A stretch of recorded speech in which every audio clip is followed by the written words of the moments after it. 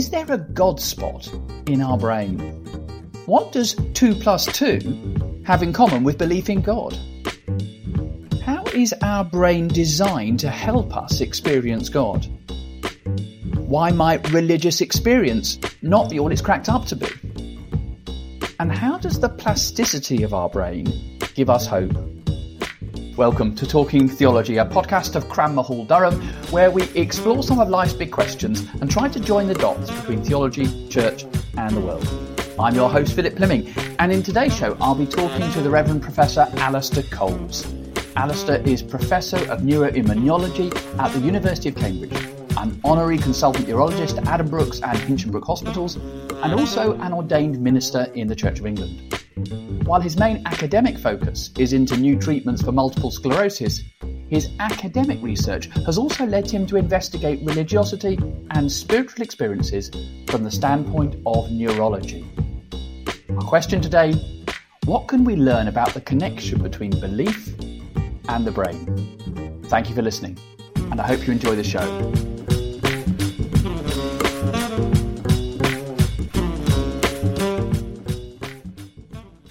Alistair Coles, welcome to Talking Theology. Thank you very much. It's a real pleasure to be here. Alistair, I wonder if you could start by telling us a little bit about yourself and your journey both in medicine, but also in faith and ordained ministry.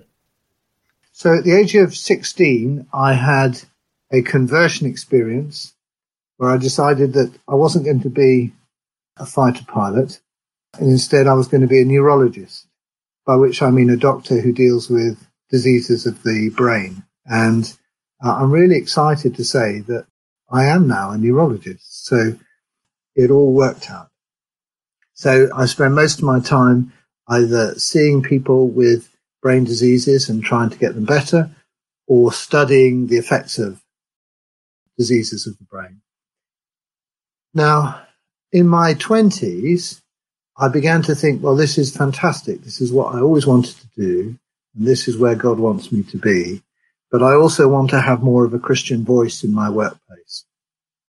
And obviously that little impulse can take you in lots of different directions. But for me, for reasons which aren't at all clear to me, I got ordained into the Church of England.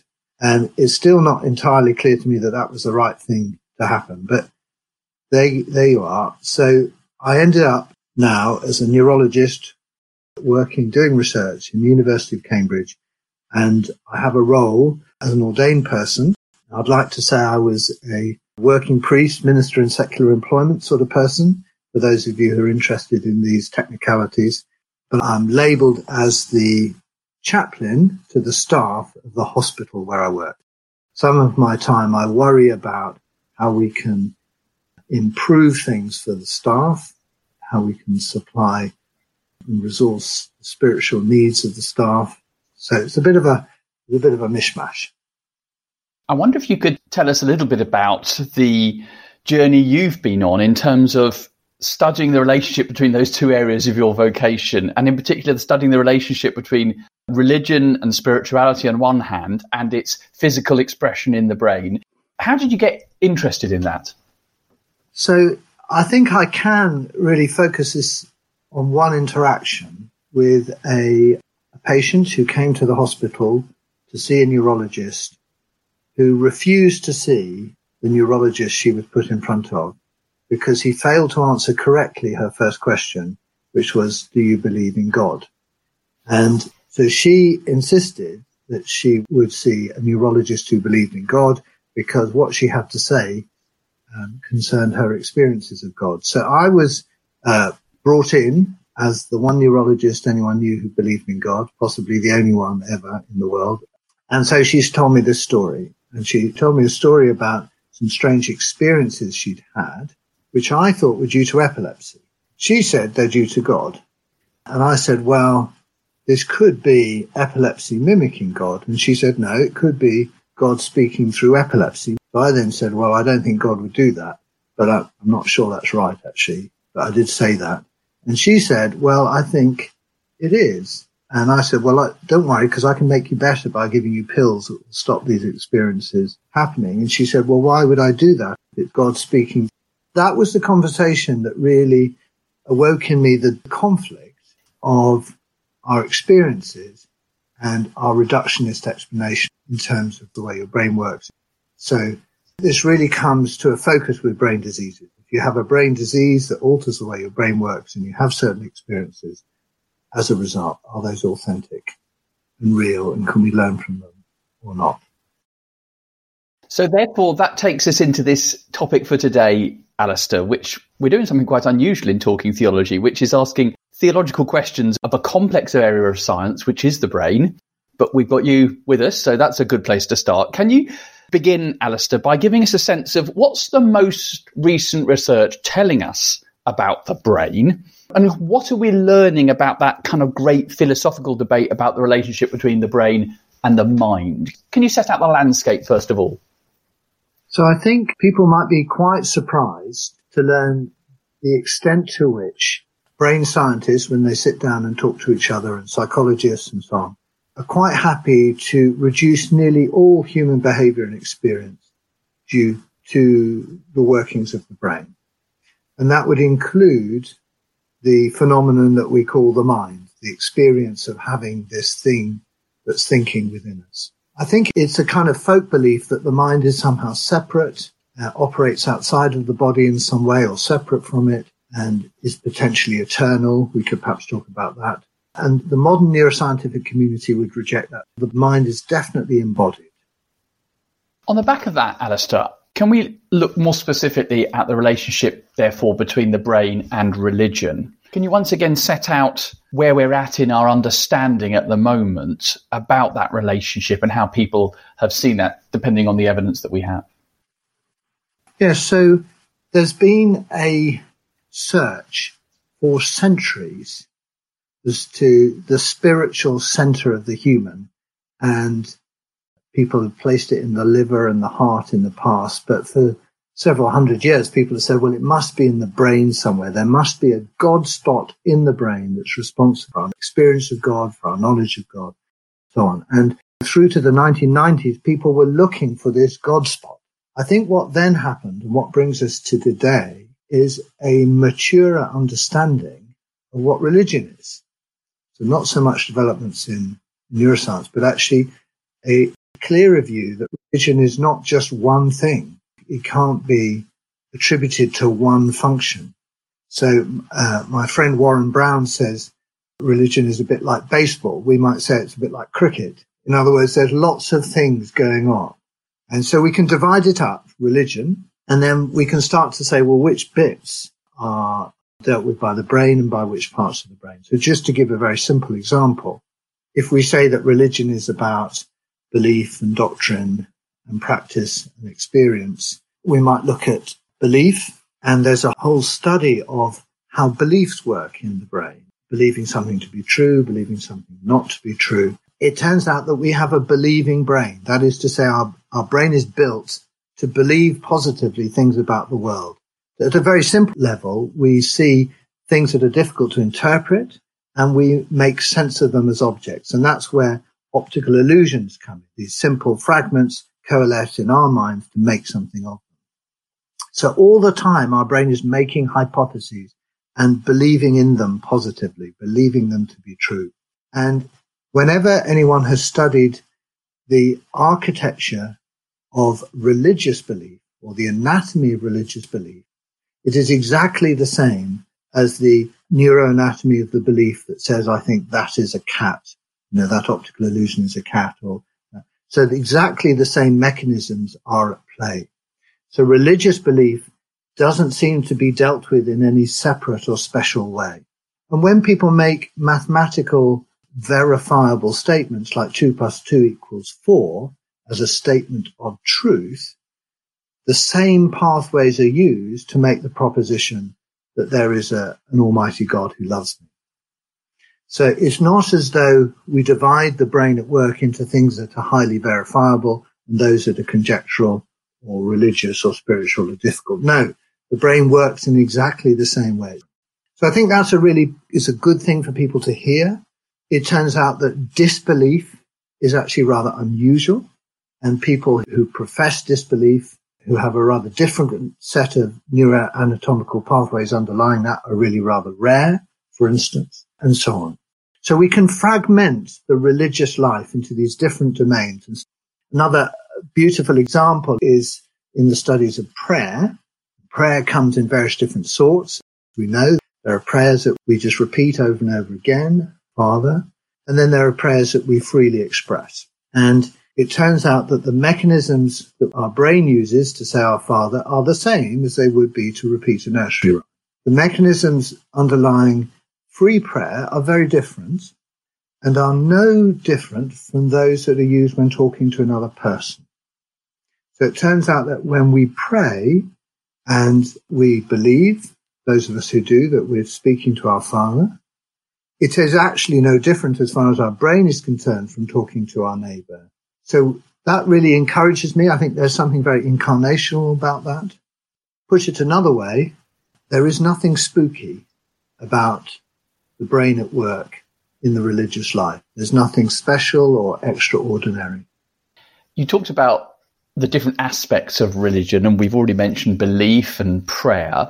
Looking specifically at the neurology of religious experience, which I know is an area you've looked at, can you just give us a bit of a sense about what's going on in the brain during what we might call healthy religious experience? So I think the first thing to say is that's really difficult to study, and that's why I've gone on to study people with neurological disease. So can you imagine putting someone in a scanner or taking blood from someone or whatever and saying, okay, now I really want you to have a religious experience right now, and then we'll get a good picture of your brain at work. So that's the trouble with all of those studies. And often you end up doing something like this. You end up putting a load of Carmelite nuns in a scanner. This is a real experiment. And they were told, okay, we want you to remember the last time you felt really close to God, and then we'll do a scan. And the nuns would do that. So you can see there's problems with that.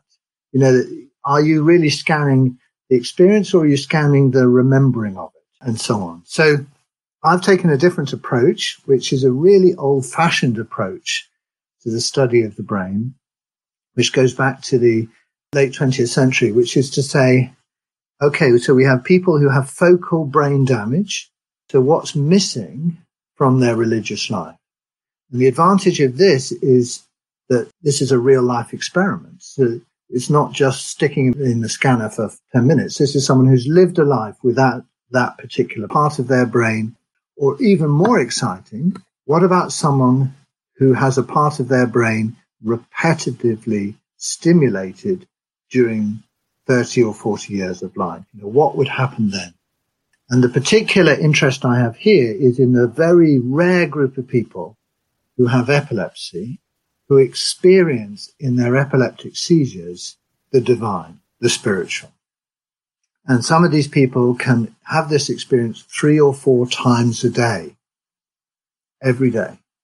So the question then is for you theologians, so that's the wonderful experiment, if you don't mind me being a bit pejorative, it's an experiment of nature which says, what if someone experiences the divine every day 3 or 4 times? What would that turn into in terms of a faith? So that's something you can do a thought experiment about, or you can actually talk to these people and say, okay, so what is your faith like? You've had this amazing experience. So the first thing that's very striking is that these are people who know and have been told they have epilepsy, and may well even have had many years of drugs to prevent epileptic attacks. Many of them may have gone on to have neurosurgical operations. Nonetheless, draw significance from the experience of their seizures. I've genuinely met people who say this is the most important thing in my life. So this paradox that I started the story with of someone who knows they have a disease and yet experiences God through them. So that's the first thing. But the other observation is that they do not lead deeply religious life. It turns out that experiencing God 3 or 4 times a day is not the prime ingredient for a highly developed faith. In fact, the spiritual lives of people tend to be slightly chaotic, fragmented, unstructured, unassociated with a formal religion. Generally, people like this fall out of worshipping communities. They're not part of a church or a synagogue, and so on. And so I think what we see from a theological point of view is the limitations of experience. And I think that chimes with the Gospels. The Gospels encourage us to experience God, but they don't place all of faith on experience. So is what you're saying that we can see a reality to the religious experience and its relationship and location within the brain, but that on its own, that is not the full experience of God that is held out within the Christian faith as we might understand it? Yes, I'll take it further. I think the first thing we learn is that there's machinery in the brain to allow us to experience God. And that can be mistakenly triggered by a brain tumor or epilepsy. But secondly, experiencing God frequently does not lead to a healthy religious life. The other domains of the ordinary religious life, worship, belief, religious practice, and so on, turn out to be important ingredients to a mature faith that is congruent with, let's say, the Christian teaching.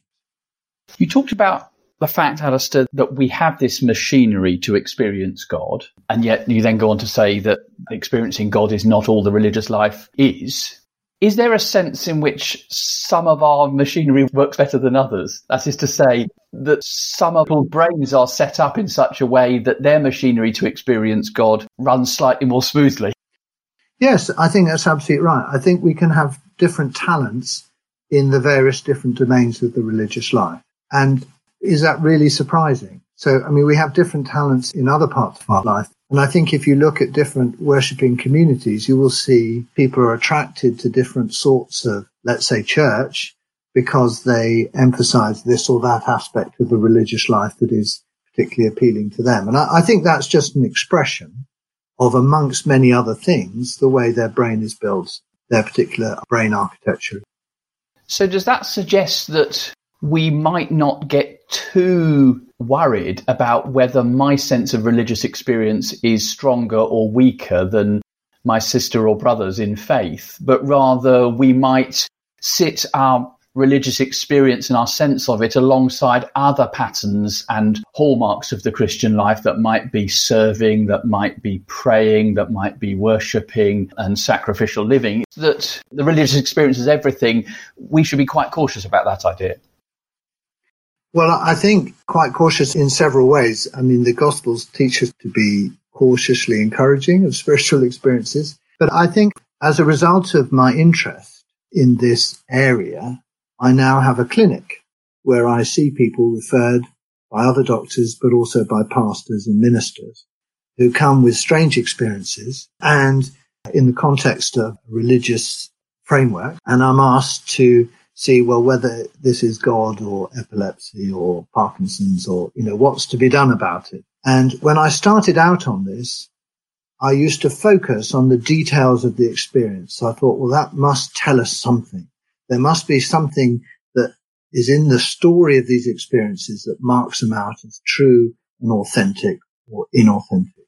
And it turns out that, just as William James says in the first chapter of The Varieties of Religious Experience, actually the content isn't helpful. The content is not helpful. And I've learned now to not pay a lot of attention to how many horns the beast had or how many wings the angel had or, just what that smell was like or whatever, because I don't think it helps. And I think in the end, both from a neurology point of view and from a kind of ministerial point of view, the best test, William James came to this conclusion as well, is the gospel test, is by their fruits shall you know them.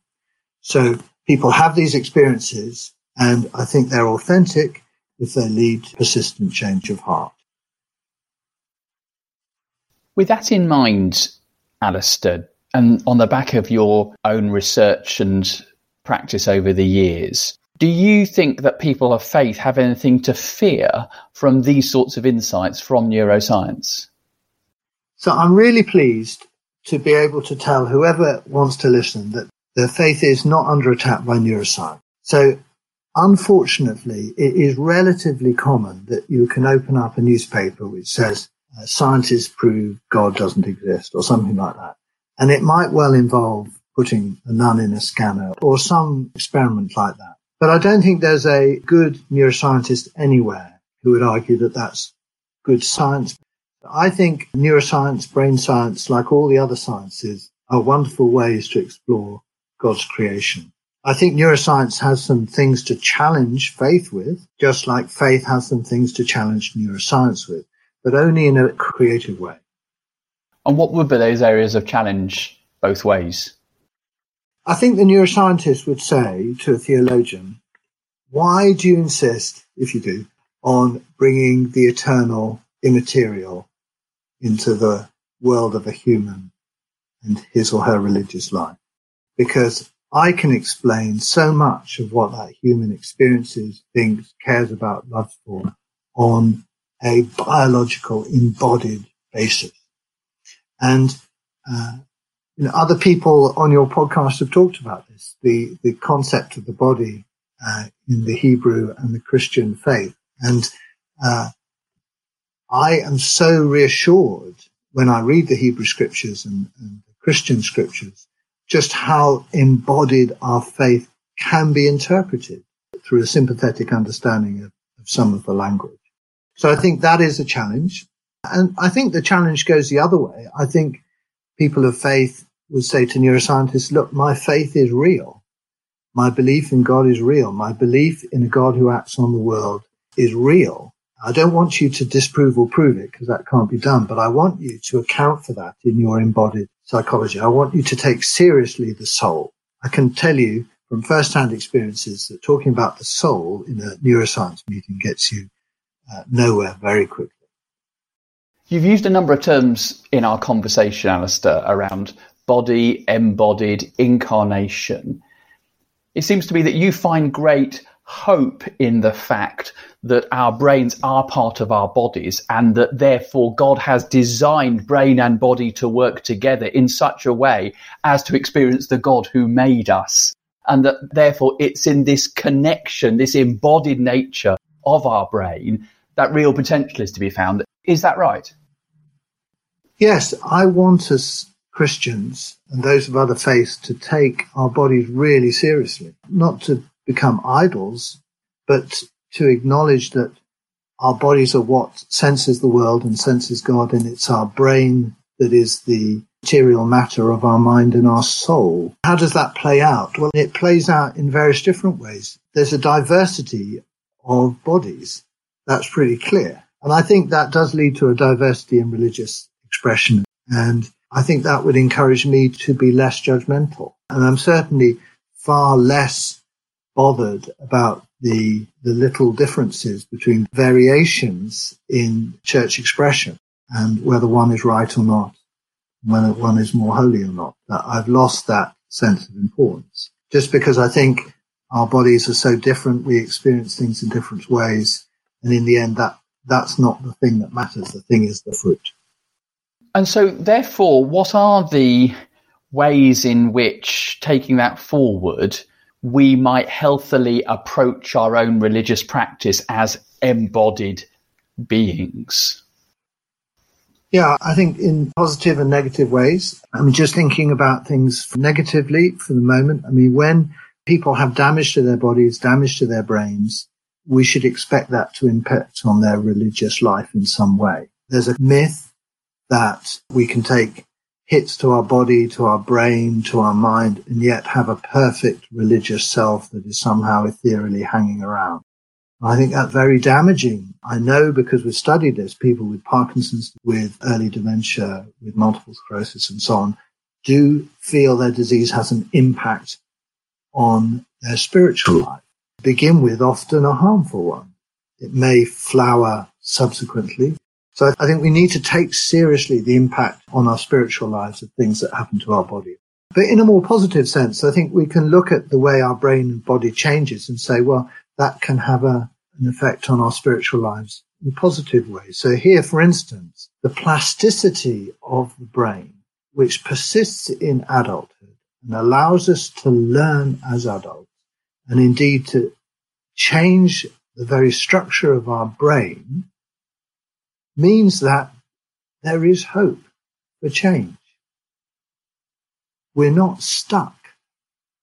So a wonderful experiment of taxi drivers, well-known experiment of the brains of taxi drivers, shows that you can scan a particular area of the brain of London taxi cabs, which has to do with spatial navigation.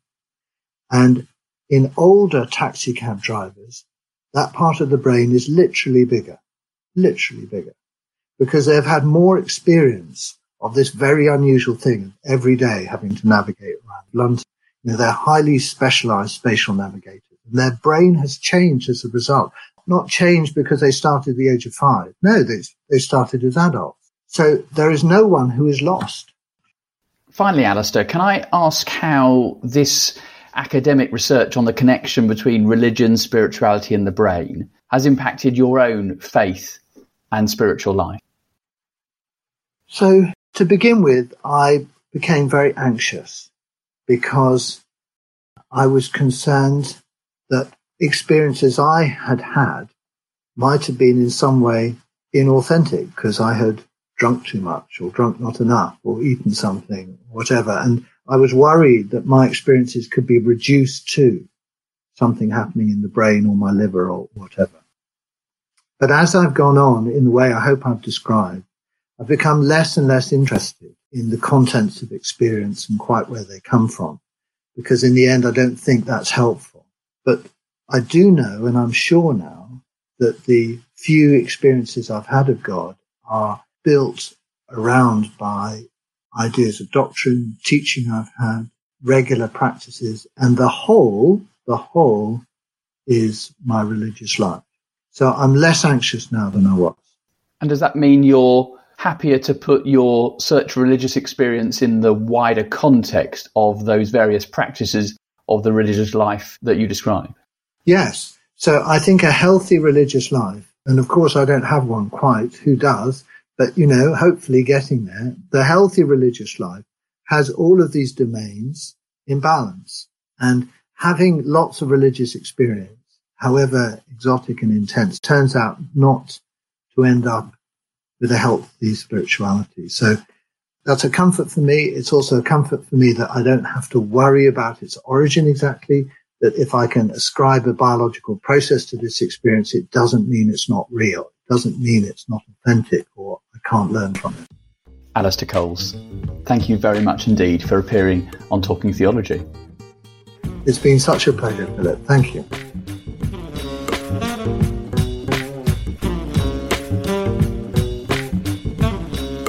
You have been listening to Talking Theology, a podcast from Cranmahall, Durham.